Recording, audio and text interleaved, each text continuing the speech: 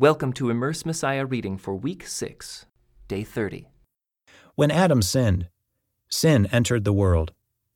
Adam's sin brought death, so death spread to everyone, for everyone sinned.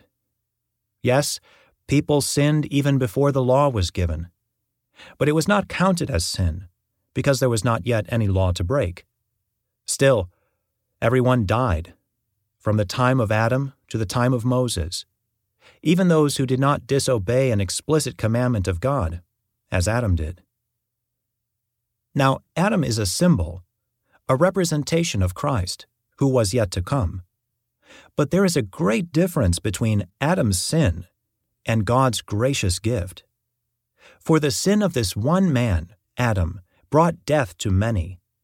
But even greater is God's wonderful grace and His gift of forgiveness to many, through this other man, Jesus Christ. And the result of God's gracious gift is very different from the result of that one man's sin. For Adam's sin led to condemnation, but God's free gift leads to our being made right with God, even though we are guilty of many sins. For the sin of this one man, Adam, caused death to rule over many. But even greater is God's wonderful grace and His gift of righteousness. For all who receive it will live in triumph over sin and death through this one man, Jesus Christ. Yes, Adam's one sin brings condemnation for everyone, but Christ's one act of righteousness brings a right relationship with God and new life for everyone.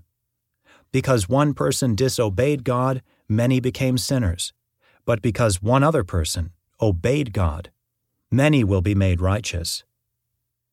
God's law was given so that all people could see how sinful they were. But as people sinned more and more, God's wonderful grace became more abundant. So just as sin ruled over all people and brought them to death, now God's wonderful grace rules instead, giving us right standing with God and resulting in eternal life through Jesus Christ our Lord. Well then, should we keep on sinning so that God can show us more and more of His wonderful grace? Of course not. Since we have died to sin, how can we continue to live in it? Or have you forgotten that when we were joined with Christ Jesus in baptism, we joined Him in His death? For we died and were buried with Christ by baptism. And just as Christ was raised from the dead by the glorious power of the Father, now we also may live new lives. Since we have been united with Him in His death, we will also be raised to life as He was. We know that our old sinful selves were crucified with Christ, so that sin might lose its power in our lives. We are no longer slaves to sin. For when we died with Christ, we were set free from the power of sin. And since we died with Christ, we know we will also live with Him. We are sure of this, because Christ was raised from the dead, and He will never die again. Death no longer has any power over Him. When He died once to break the power of sin. But now that He lives for the glory of God. So you also should consider yourselves to be dead to the power of sin and alive to God through Christ Jesus. Do not let sin control the way you live. Do not give in to sinful desires. Do not let any part of your body become an instrument of evil to serve sin. Instead, give yourselves completely to God. For you were dead, but now you have new life. So use your whole body as an instrument to do what is right for the glory of God. Sin is no longer your master, for you no longer live under the requirements of the law. Instead, you live under the freedom of God's grace. Well then, since God's grace has set us free from the law, does that mean we can go on sinning? Of course not. Don't you realize that you become the slave of whatever you choose to obey? You can be a slave to sin, which leads to death, or you can choose to obey God, which leads to righteous living. Thank God. Once you were slaves of sin, But now you wholeheartedly obey this teaching we have given you. Now you are free from your slavery to sin, and you have become slaves to righteous living. Because of the weakness of your human nature, I'm using the illustration of slavery to help you understand all this. Previously, you let yourselves be slaves to impurity and lawlessness, which led ever deeper into sin. Now you must give yourselves to be slaves to righteous living, so that you will become holy. When you were slaves to sin, you were free from the obligation to do right. And what was the result? You are now ashamed of the things you used to do, things that end in eternal doom. But now you are free from the power of sin and have become slaves of God. Now you do those things that lead to holiness and result in eternal life. For the wages of sin is death, but the free gift of God is eternal life through Christ Jesus our Lord. Now, dear brothers and sisters, you who are familiar with the law, don't you know that the law applies only while a person is living? For example, when a woman marries, the law binds her to her husband as long as he is alive. But if he dies, the laws of marriage no longer apply to her. So while her husband is alive, she would be committing adultery if she married another man. But if her husband dies, she is free from that law and does not commit adultery when she remarries. So, my dear brothers and sisters, this is the point. You died to the power of the law when you died with Christ. And now you are united with the one who was raised from the dead. As a result, we can produce a harvest of good deeds for God. When we were controlled by our old nature, sinful desires were at work within us, and the law aroused these evil desires that produced a harvest of sinful deeds, resulting in death. But now we have been released from the law, for we died to it and are no longer captive to its power. Now we can serve God not in the old way of obeying the letter of the law, but in the new way of living in the Spirit. Well then, am I suggesting that the law of God is sinful? Of course not. In fact, it was the law that showed me my sin. I would never have known that coveting is wrong if the law had not said, "You must not covet." But sin used this command to arouse all kinds of covetous desires within me. If there were no law, sin would not have that power. At one time I lived without understanding the law, but when I learned the command not to covet, for instance, the power of sin came to life, and I died. So I discovered that the law's commands, which were supposed to bring life, brought spiritual death instead. Sin took advantage of those commands and deceived me. It used the commands to kill me. But still, the law itself is holy, and its commands are holy and right and good. But how can that be? Did the law, which is good, cause my death? Of course not. Sin used what was good to bring about my condemnation to death.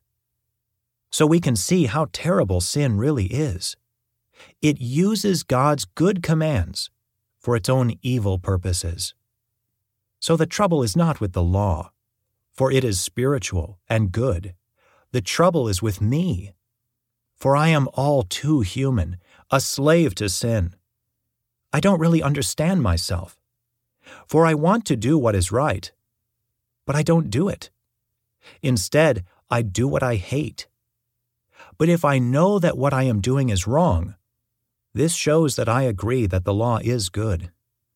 So I am not the one doing wrong. It is sin living in me that does it. And I know that nothing good lives in me, that is, in my sinful nature. I want to do what is right, but I can't. I want to do what is good, but I don't. I don't want to do what is wrong, but I do it anyway. But if I do what I don't want to do, I am not really the one doing wrong. It is sin living in me that does it. I have discovered this principle of life, that when I want to do what is right, I inevitably do what is wrong. I love God's law with all my heart, but there is another power within me that is at war with my mind. This power makes me a slave to the sin that is still within me.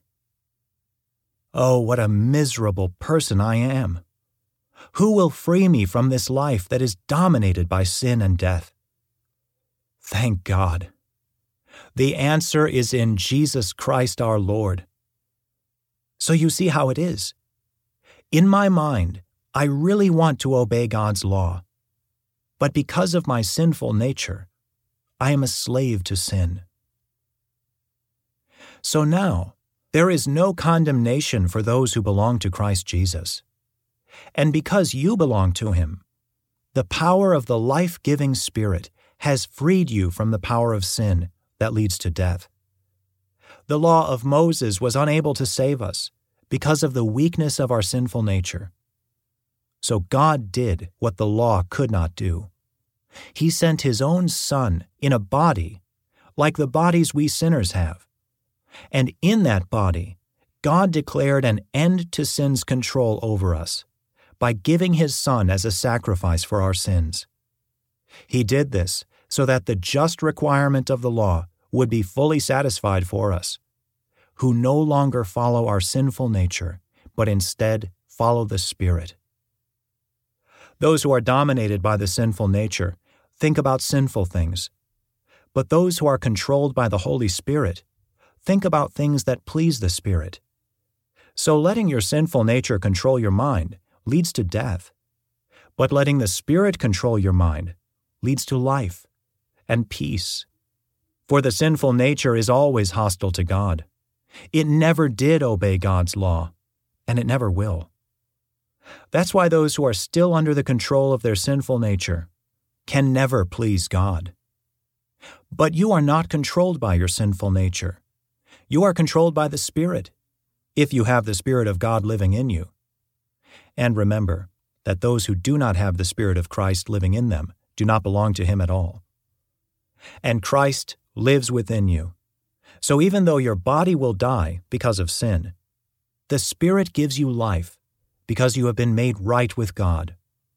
The Spirit of God, who raised Jesus from the dead, lives in you. And just as God raised Christ Jesus from the dead, He will give life to your mortal bodies by this same Spirit living within you. Therefore, dear brothers and sisters, you have no obligation to do what your sinful nature urges you to do. For if you live by its dictates, you will die.